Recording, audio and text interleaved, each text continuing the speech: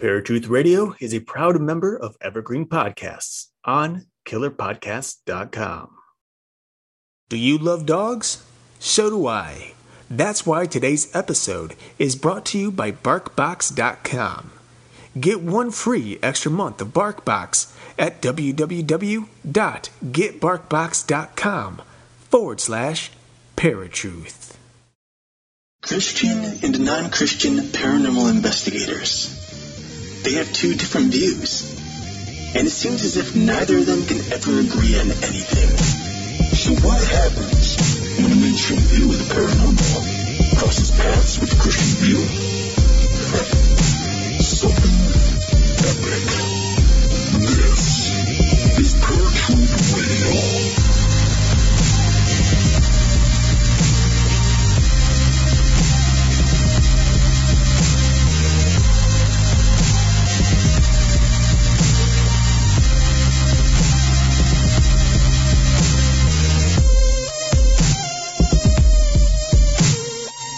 What's up, ladies and gentlemen?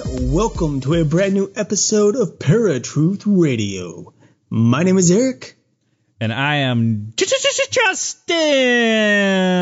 And we are your hosts, as usual, as it has been for the past, 3 years, right? About approximately. It's over 3 years now, man. Over 3 years. Yeah, time flies. For those of you flipping through our old shows today, and it's like, God, we've covered a lot in 3 years. A lot of stuff. For those of you just joining us for the first time, here's a little intro.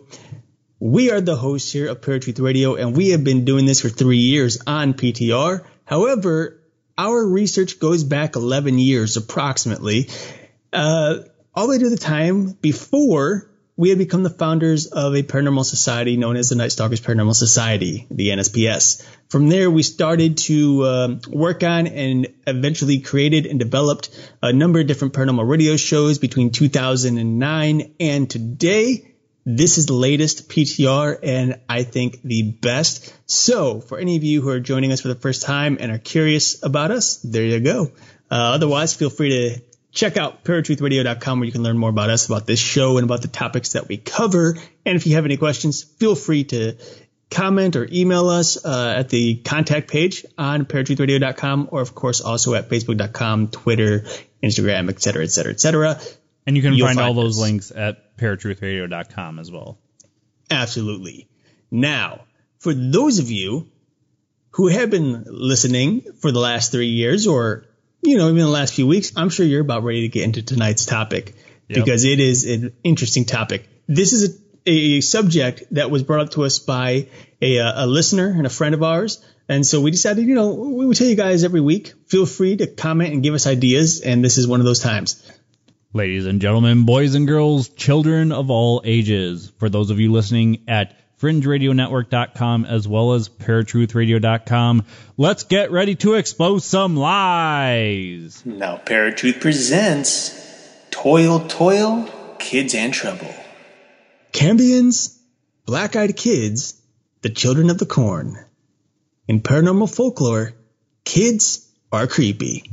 And that doesn't exclude our headliner, the Toil. The Toil stands at around the height of a toddler, but can be as small as an infant. It is noted as having greenish-gray skin, a bulbous head, and red, cloudy eyes. Some legends even claim that the creature has sharp teeth and claws. Now, this is a very interesting creature because it can be classified, in my opinion, as either a cryptid or a spirit, depending on the lore. Mm-hmm. Now, interestingly, this Toil doesn't just exist on its own. Justin, in your research, what did you find in regards to how this being comes to be? The Toil is actually brought to life by a shaman or somebody practicing the dark arts. The Toil specifically is a Malay shaman, Malaysian, and they dig up a dead baby and basically reanimate it. And some of the stuff that I came across is it says it actually almost looks like it's mummified as well. And it was interesting that the Toyol has kind of a connection to multiple areas around Malaysia, Indonesia, Cambodia, Thailand, the Quy Kia in Hokkien. In Thailand, it's the Koman Tong and the Koman Lay, male and female. In the Philippines, it's the Tianak. And in South Korea, it's the Doyol. And in Cambodia, it's the Kohen Crow. Now, interestingly enough, the Toyol is more of somewhat like more like a zombie type feel to it. Like if you go back to voodoo rituals and look at that zombie, basically it's somebody put into a state where they're almost dead-like. In this sense, it's bringing it back from the grave, but it's used more for like fetching groceries and doing menial tasks, and on the occasion killing somebody. Now, the Tianak, which is one of those ones I mentioned that's kind of similar, is more of a vampiric type, like, baby creature, I guess. or kid creature or whatever. So it's a little bit different in the fact that it's almost, in a sense, it kills more than the Toyol would. Okay.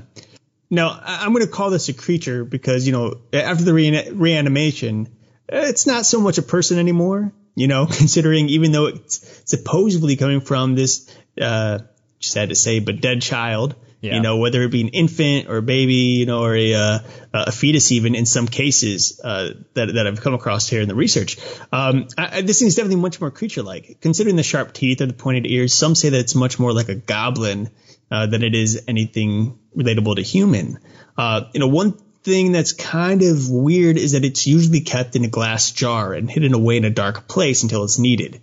So that's going to say that once you have one, you can use it or store it and pull it out whenever you need it.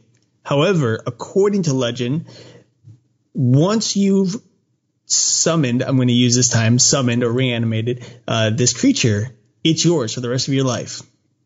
And it also belongs to every generation after you as well. Your kids, your grandkids, your great-grandkids, et cetera, et cetera, et cetera. It has to be passed down forever and ever because nobody really knows what happens at the end of a contract. Oh, so it's a dead baby pet. A baby pet, yes. It's creepy. Or a pet baby. There you go.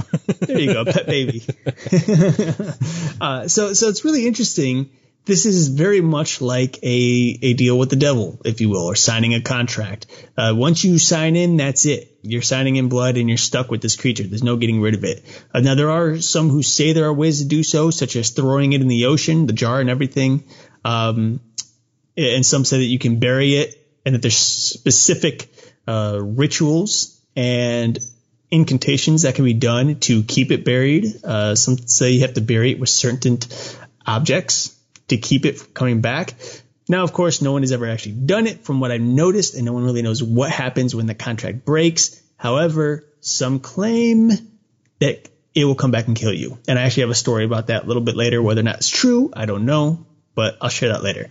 One thing that is very interesting as well, just as a child, this creature needs to be well fed. He needs to be kept happy. And how do you do that? Well, you have to make it offerings. Things such as toys, milk, candy, sweets, and even biscuits. But also, which is kind of the creepy part, you have to nurse it by pricking your thumb and allowing it to suck your blood. And if you don't feed it, it'll forcefully suck blood from your toes. Yeah, I don't know why toes, people, but apparently it'll suck blood from your toes or from your immediate family members within the house while they sleep. So just like all kids. Yeah, pretty much. So, and of course it gets even weirder than that because in some cases, which I think we will hear in the story later, let's just say that sometimes they demand to nurse from a woman, but instead of nursing milk, they nurse blood, which is creepy and disgusting. Ow. Yeah, sorry for those of you who just had to hear that. It's been racking my mind too. It's gross. Anyway, poor people. Yeah. Probably not a good creature to have. Well, I mean, guess it depends on your views. Well, it depends on your views, but here's the thing. This creature, according to legend, has never actually been used for good in any way, shape, or form. It's usually there to do the mischievous things. Stealing jewelry, stealing money, stealing this, stealing that. Mostly just for stealing. However, as Justin said, it does on occasion, or can be on occasion, used for murder. And it's very rare, according to the folklore, but on occasion it has happened. So that's something that's, well, creepy. This little bulbous head thing. Murdering people. Well, and as I was telling you before we started doing this week's episode, is this kind of reminds me of the legend of the Melonheads in Ohio, where this doctor, Dr. Crow, was experimenting on kids because his child was sick, suffering from hydrocephalus, water on the brain. So he was trying to find a cure or a treatment for his own kid. So he would experiment painfully on these kids, injecting fluid into their heads until their heads became what we would describe as melon heads, very malformed and bulbous looking. And eventually there was an uprising, and the melon heads set fire to the doctor's house and lab, destroying all the records and all that stuff. And it kind of goes along the lines of any legend you've probably ever heard of. But there supposedly is sightings of the melon heads even today. So it almost makes you wonder if these particular things are breeding, or maybe they're immortal now. I don't know, but interesting that it kind of coincides with this Toyol, even though in the Melonhead story it wasn't kids brought back from the dead. It still has that kind of, they have that look to them where their heads are kind of bulbous, and I have seen sightings where they have glowing red eyes or very pale or green skin, so it kind of coincides with the Toyol. Right. Despite the fact that this Toyol is often used for stealing things, there are ways to stop it or prevent it from stealing stuff.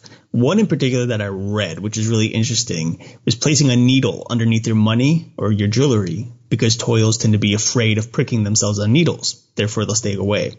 Another one is placing your valuables beneath a mirror, because Toyls are afraid of their own reflection, which, if you've ever seen the pictures of these Toyls, I'd be afraid of my own reflection. Be afraid of my own reflection too, yeah. So,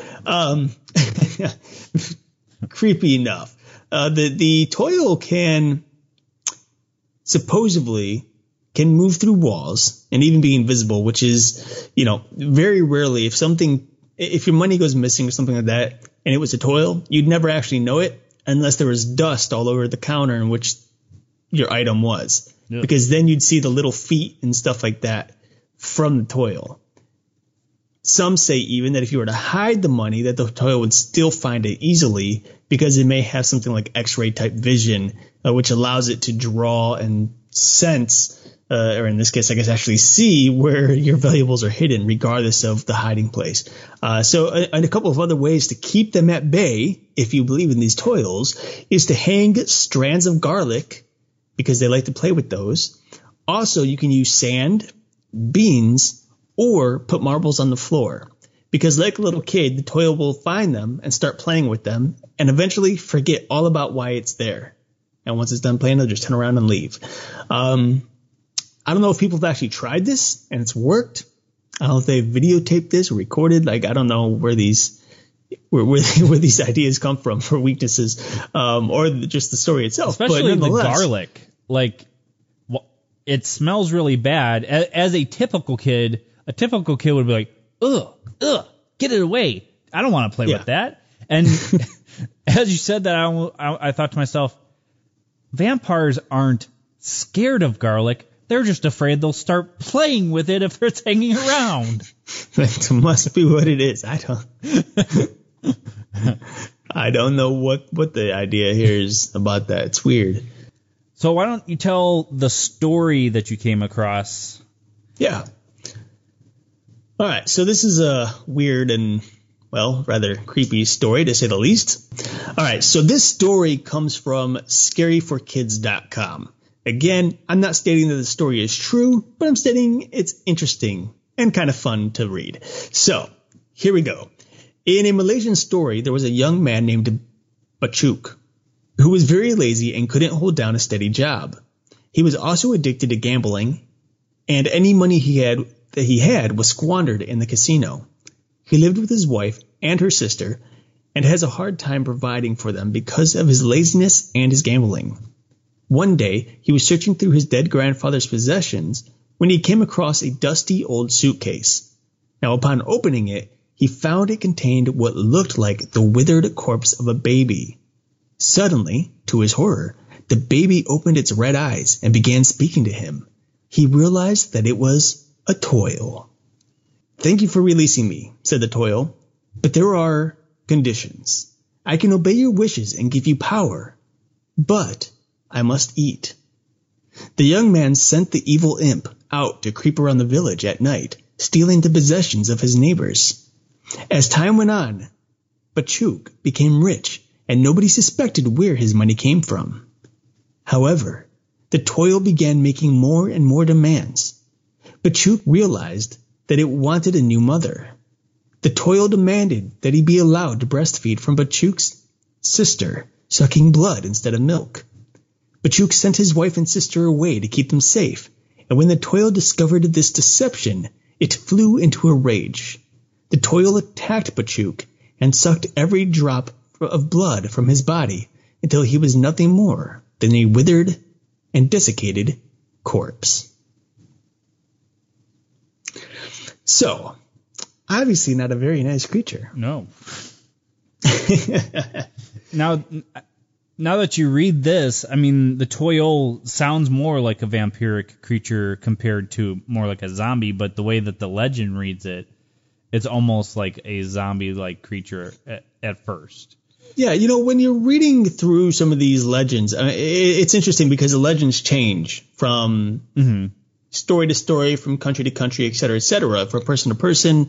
And so, yeah, we have this kind of zombie-like creature because it's being reanimated, or the body is being reanimated. But in a sense, the vampire is the same thing. Right. I mean, when you look into exactly, it's a reanimation of whatever the person was becoming a vampire. In fact, that's why many people suspect that people who die will come back as vampires. Not that they died as vampires, but they'll come back as vampires. And that's because when you look into some of the older legends, you see that the vampire is more of a spirit. It's a vampiric spirit that possesses the dead and then raises such dead to go around and start drinking people and killing and doing whatever it wants to do. So we can see some certain commonalities between the toil and the vampire, and of course many other creatures such as the chupacabra, which is a cryptid, obviously, and a couple of others that drink blood. But we notice that there are very important and different distinctions between each of the creatures. And I don't know. I mean, it's interesting, but I think if we actually look at the broad scope of all of the characters within the paranormal community, and I'm talking about the actual paranormal things, not just the people in it, we'll see that there is a certain connection. And I think that's kind of like the idea of Pandora's box, because Pandora's box really is the ultimate connection to all these creatures and many legends, and not even legends, but just in fictional works, So there's this weird connection in the supernatural way of things, especially when it comes to the horror stuff. Yeah, and I think that's why my mind kind of jumped to the whole garlic thing after we were talking about it a little bit, because it does have a vampiric sense to it, and in the same sense, it's a spirit reanimating the body, not the dead baby's soul or anything like that. It's just the dead baby itself coming back to life, the body coming back to life. And that's kind of why it reminded me of the Melonheads a little bit, but the Melonheads aren't like blood-sucking creatures in any way. It's just the way that they're described. So in the beginning, you had mentioned, black-eyed kids, children of the corn. Why do you think, and we can probably get more into this in post-show, but do you think children are like creepy, so we have to apply something to them in some type of lore, or do you think it's more so that they're innocent and so we feel evil things would try to take advantage of them? I mean, I think that's kind of like a two-way street, because I think it could be either or. Because let's face it, there are plenty of kids out there that are just creepy. Yeah. Period. So, but at the same time, there is this innocence to children as well. And so naturally we would think, okay, they don't have the ability to fight off things. These dark creatures which they have no idea about. Mm-hmm. And with being a weaker creature, that is a weaker human, it would naturally be overtaken by something evil, or whether it be a demonic entity or some spirit or some bad juju from a witch doctor in Malaysia or whatever. So I think it is a two-way street, and I think people just really tend to find the idea of these kids who are often. I think the thing is we can't really relate by the time we're adults. Mm-hmm. And we've been there, but we don't remember our childhood quite like we see children, Yeah. And children can sit there and be very quiet and you have no idea what they're thinking. Or an adult, you might have, some type of suspicion. But I don't know. They could just be creepy, I guess. I don't know. Some of the stuff that I think about, I almost think I'm just a big kid. But then I have like these dark ideas for stories and stuff. And I'm like, I don't think a kid would be thinking about that. So I don't think I'm a big kid anymore, or I'm just a mixture, one of the two. All right, folks, we are going to go into our post show, so stay tuned. We will be right back with Paratruth Radio. Ever heard of Stoicism? Chances are, if you have, you've heard of Stoicism with a lowercase s and not Stoicism with an uppercase S. Lone wolves, no emotions, antisocial behavior, cold indifference. All that is Stoicism with a lowercase s. Stoicism with an uppercase S is the ancient Greek philosophy and virtue ethics framework that centers on service to the cosmopolis, to include your family, friends, community, and planet, and the development of a good moral character. My name is Tanner Campbell, and I'm the host of Practical Stoicism, a 3 times a week podcast teaching Stoic principles and concepts to anyone interested through the exploration of texts and deep dives into various moral topics. You can find Practical Stoicism where you're already listening to podcasts by searching for Practical Stoicism or by going to stoicismpod.com. I invite you to give it a listen today. You just might like it. Hey, Parafans, do I have a deal for you? The people over at Loot Crate are giving our listeners a 10% savings on any new subscription at lootcrate.com. Loot Crate is this awesome monthly mystery smorgasbord of a package that you get stuffed with different things from different genres, such as Zelda, Fallout, Harry Potter, and so many more. So to get your 10% savings, make sure you go to trylootcrate.com/paratruth. Again, that's trylootcrate.com/paratruth and enter Bridge 10 to get 10% savings on any new subscription. Alrighty, folks, welcome back to Paratruth Radio. My name is Eric. And I'm Justin. And we have been talking about the Toil, a mythical creature from Malaysian folklore. We've covered a couple of different things here, quite a few actually, ranging anywhere from what exactly Toil is, how it comes to be, and of course some of the mischievous work that it does, which actually reminds me very much like the Gremlins that we've spoken about during our World War II episode. And of course, some of the relatability between the Toil and other creatures of the night, if you will. So now we're here in our post show. Yay, we made it. So which means, of course, one of the best things that Justin and I love is the being opinionated. Yeah. That's what we are. So, Justin, here we are. We've talked about the Toil, and this is a creature that, I mean, originally you brought it up to me after seeing one of our listeners post it. And after doing the research, it was, to say the least, pretty creepy thing. Yeah. Well, the pictures alone. Yeah, the pictures alone are creepy. But once you actually start reading what it is and what it does, things get a little creepier. Yeah. So, based on a lot of the legends that you've read, because I know there were a few, and based on what we've discussed, what are your thoughts about this creature? I mean, is this Toil something that can actually exist? And do you think that Malaysian witch doctors have the power to reanimate a fetus or a dead baby or whatnot? I believe that they have powers in the sense that they work in the dark arts.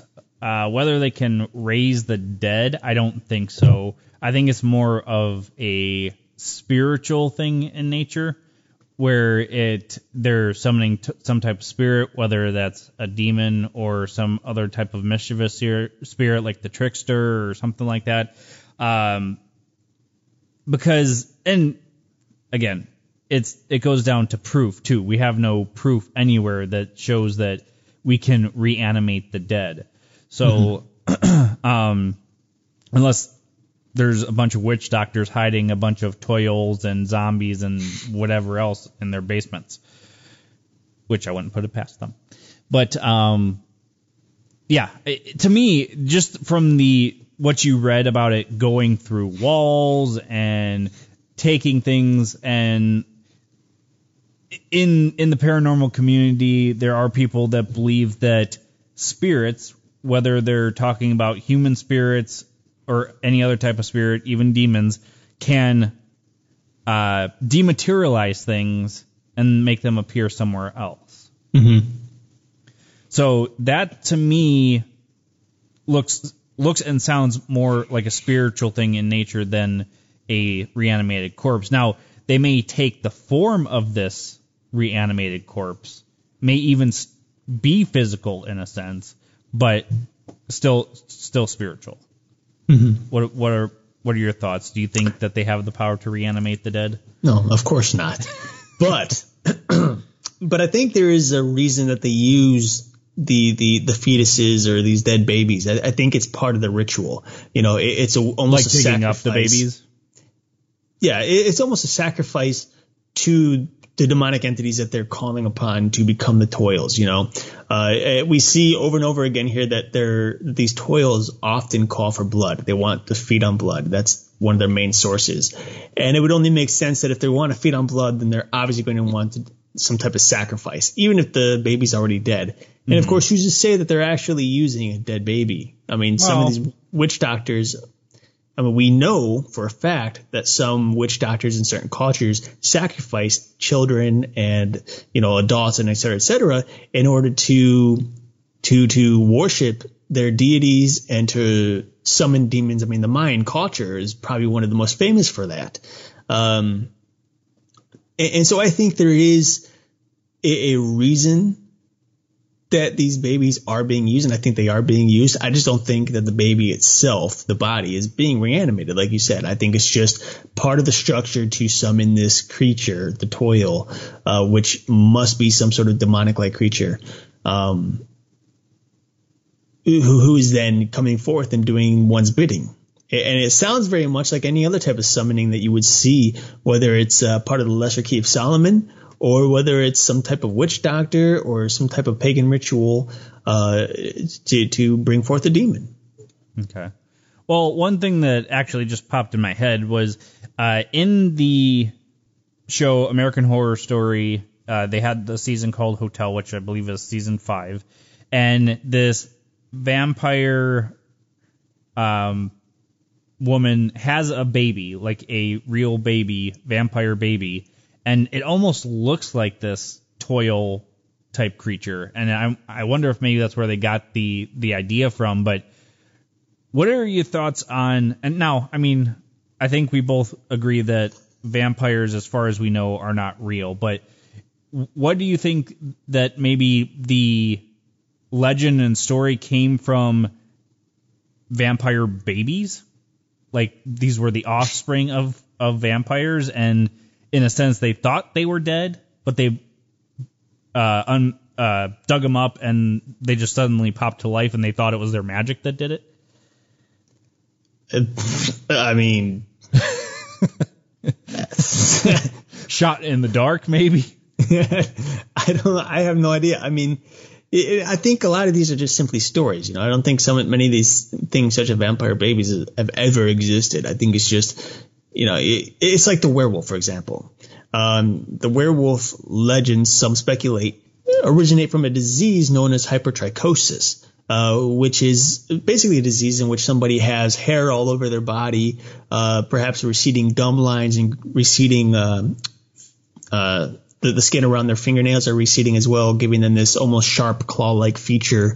And many speculate that that's where the werewolf came from. These people weren't really werewolves. They just had this disease. And maybe some of them were angry. Maybe some of them had this had another disease on top of it, such as rabies or something like that, which gave them these anger patterns, these patterns of anger and rage. Which then eventually developed into what?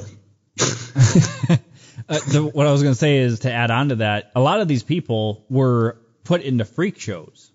Right. So in my mind, if I'm being looked at in a freak show, I would start to freak out and get angry and start lashing out at people. So in a sense, that would be a reason as to why they would get animalistic type traits too. Mm-hmm. Absolutely.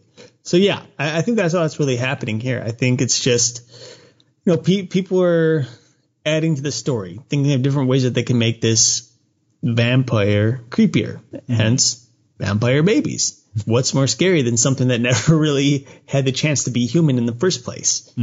Yeah. Well, and it almost makes you cringe. Well, I mean, it makes you cringe just the thought of what is going on. But, if the family of that child were to find the grave open and how much pain they were already going through, and it probably caused that much more pain, it's a sad thing to think about.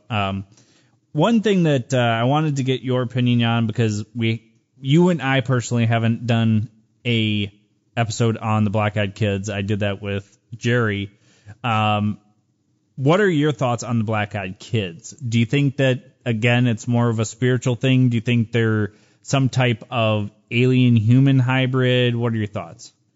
I still go along with the spiritual aspect of it. I mean, we see that these in legend that the Black Eyed Kids tend to appear and then disappear, just like that. There's never really any bright lights, so that kind of pulls away from the whole UFO theory.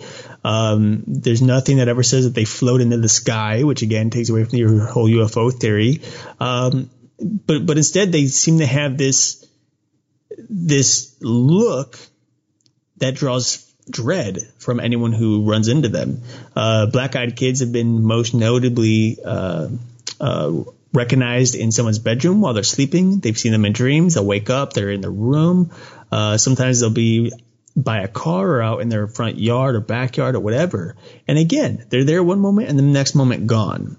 And it seems like these Black Eyed Kids eventually go away. There's no real indication as to why they're there,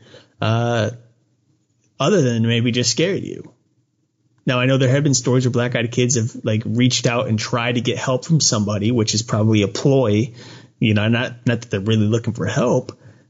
But from what I know, no one has actually gone out of their way to help some child with black eyes. And often these black eyed children travel in groups, which I think is interesting as well.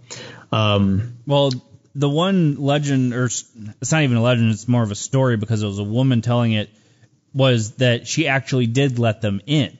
Okay. And that they kept asking if they could use the phone, and they kept pushing and pushing to use the phone, get help.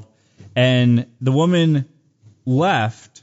Her husband was watching the kids for a second, and she left, and the house went completely black.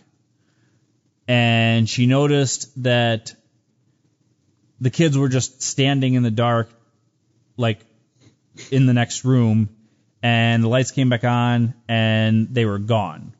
Mm-hmm. And she actually saw them outside with these gentlemen getting into a black car and driving away. And after that, her and her husband started having a lot of physical ailments, started getting sick. I believe her husband had a heart attack. And some of the story, the personal accounts that I had come across actually showed that to be a common factor if, in fact, these beings did get inside.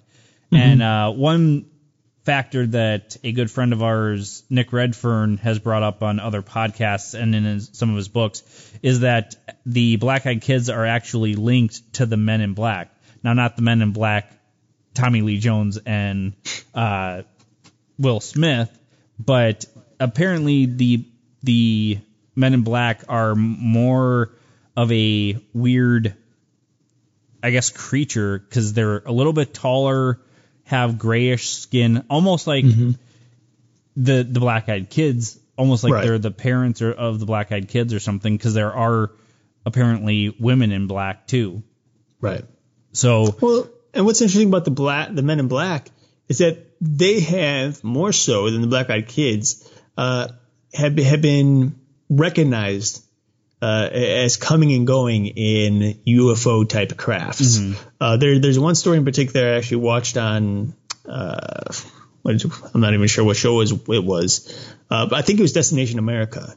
Now, again, this is television, folks, so you can never believe television. I can tell you that straight up because I've worked in it. Most of it's fake. Anyway, the story is that this man was driving down a highway and his car stalled. It stopped. Everything went dead.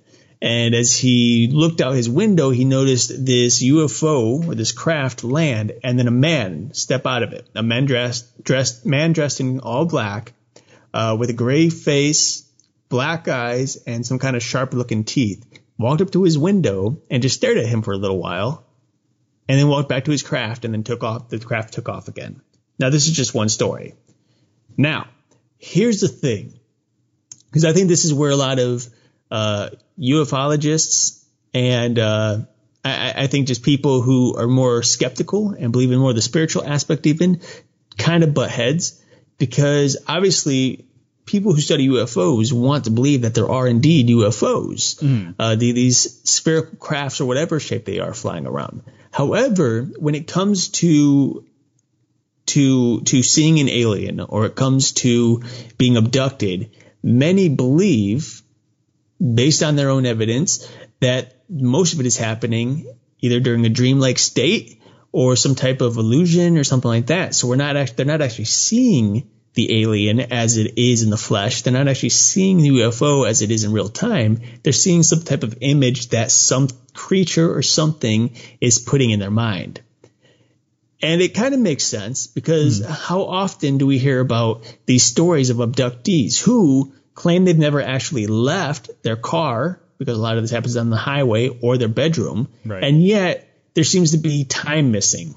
There seems to be an hour, 2 hours, 3 hours, 4 hours missing between the time that the entity showed up and the time that it left, which is weird, because if it was real time, then you should be able to have some type of idea as to how much time is passing. I mean, a dream, for example. How often do we have a dream? And Justin, you can answer this. How often do you have a dream and you feel like that dream is real life and then it's happening over a course of many hours? A lot of my dreams, especially the ones that I'm deciding to turn into books and whatnot. Mm-hmm. But then you wake up and you realize, oh, it's only been a couple of minutes, maybe an hour at most, you know? Not nearly as much time goes by as it does in your dream. I guess that's a pretty good argument as to what exactly these beings are, because maybe they are demonic and maybe they are just getting in your mind, or hey, maybe they are aliens and somehow they're able to transfer images into your mind. I just don't think they're actually showing up, the way that they are. I mean, heck, the Man in Black, if, according to your story, if they are aliens, why the heck are they driving a black car? Yeah. Doesn't make sense. They should have taken off in a UFO if they're aliens. So, who the heck knows what's really going on here? But as you can tell, there are arguments from both sides, and both sides make sense. But in the end, there's really no proof one way or the other. It comes down to just your own reasoning, I think. Right. Well, and I mean, I believe there are still those that believe that the Men in Black are connected to the government somehow, whether that be because aliens are in league with our governments or something, I don't know. But the question that I would have is, why would our government just randomly pick a family or a person to go have these Men in Black take these black-eyed children to torment, and then nothing happens, or nothing comes of it or whatever? They tell the story and that's it. Maybe that's what's going on. Maybe they're doing a fear factor if they're with the government. I don't know. One thing that I had listened to on a couple of different podcasts now is that the black-eyed kids or the Men in Black might be some type of tulpa-like creature, which is a more of a thought form creation, kind of linked to mysticism. Do you think that maybe, just like a lot of these other creatures that we've talked about, that we're just thinking these things into existence, or a entity is attaching on to the fear of these things? I hate to do this, but I think, again, it can go both ways. I think in this case, well, think about it. I mean, if you're simply thinking of something, I don't think that in itself will invoke a demonic entity. Okay. Because according to Scripture, a demonic entity, even Satan himself, cannot read your mind. No matter how much you believe he can't. Period. However, this is where things start going a little weird, because if you start to think of these things, your mind and your mind itself will start to manifest these things. It'll be, shadows, shadow people, or images or sounds, things like that. Things that don't even make, like, for example, your mind is, well, for example, let's say you hear a noise in your basement. First thing you jump to, because you have this fear factor all of a sudden because you're thinking about it, is that there's something in the basement. It's whatever this thing is that you're seeing. Our eyes are very capable of playing tricks on us. Mm. We see that all the time, especially when it comes to illusions. When it's hot outside, it often looks like there's water on the ground, but it's not. It's just heat, right? Rising. So our mind is capable of creating these illusions. Now, the thing is, what many people don't realize is, as they're thinking of these things, they're also conjuring things up, because whatever their mind is doing internally, they're externally reacting to it. And as they're externally reacting, they're then opening doors. And how are they reacting? They're looking things up. They're researching. They're trying to figure it out. They're asking questions. Those are different little tiny doors that are opening to demonic entities, which will then take their opportunity and manifest as an actual haunting. Start talking about these things to people, so that you start talking to these the demon hears them and and then it's all fair game. You've just invited them in. So I think it's very easily a two-way street on this as well. Okay. Well, I mean, and as we've said with numerous things, I mean, we really don't know, because there's no real proof of any of them. We don't have any paranormal zoos anywhere or anything with all these creatures in it. So, right.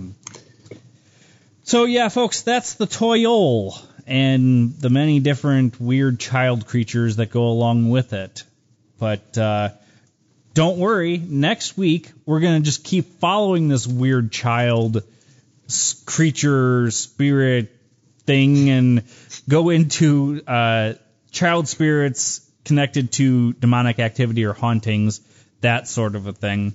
So it's going to be just a buttload of more interesting stuff about weird kids next week. Well, that means it's going to stink, dude. That was a bad choice of words. No, you've already gone over this in one of your random facts. A buttload is an actual measurement of liquid. Good job. You're listening. Actually, Shelly and I talk about that a lot. That buttload is actually that is a measurement just term. Weird. That's something you keep to yourself. You don't announce to the world. So literally. So, folks, make sure that you're tuning in next week because it's going to be another real interesting one. Week after that, we will be getting a guest, starting getting guests back. Scott Kolbaba, Physicians Untold Stories, and that will be airing on August 20th. So stay tuned for that as well. I am doing more guest appearances on different shows. I'm scheduled to be on Deception Detection Radio, The Iron Show, Jim Harold's Cryptid Report. So stay tuned for all those great shows. There's plenty more that I'm possibly going to be on. So just stay tuned to my author page on Facebook. That's where I'm posting a lot of my stuff, or even on Twitter. And make sure you check out FringeRadioNetwork.com, radioandpodcast.com, as well as paranormalforum.net. All right, folks. So until next week, where you will find us same time, same channel. My name is Justin. And I'm Eric. Peace. If you enjoyed this episode of Paratruth Radio and you would like to listen to it again, or are interested in listening to any of our past episodes, then you can find them at Stitcher, Blueberry, TuneIn, iTunes, Spreaker, YouTube, iHeartRadio, and the Fringe Radio Network. Or for a one-time fix of all of your Paratruth needs, simply drop in to paratruthradio.com. And of course, like us on Facebook and follow us on Twitter and Instagram for brand new updates on our show every day. Finally, we love bringing you fresh, entertaining media each and every week, but we can't do it without you. So please check out our Patreon account. Simply go to paratruthradio.com, click on the Patreon logo, and help us to continue bringing you the latest and greatest in paranormal research.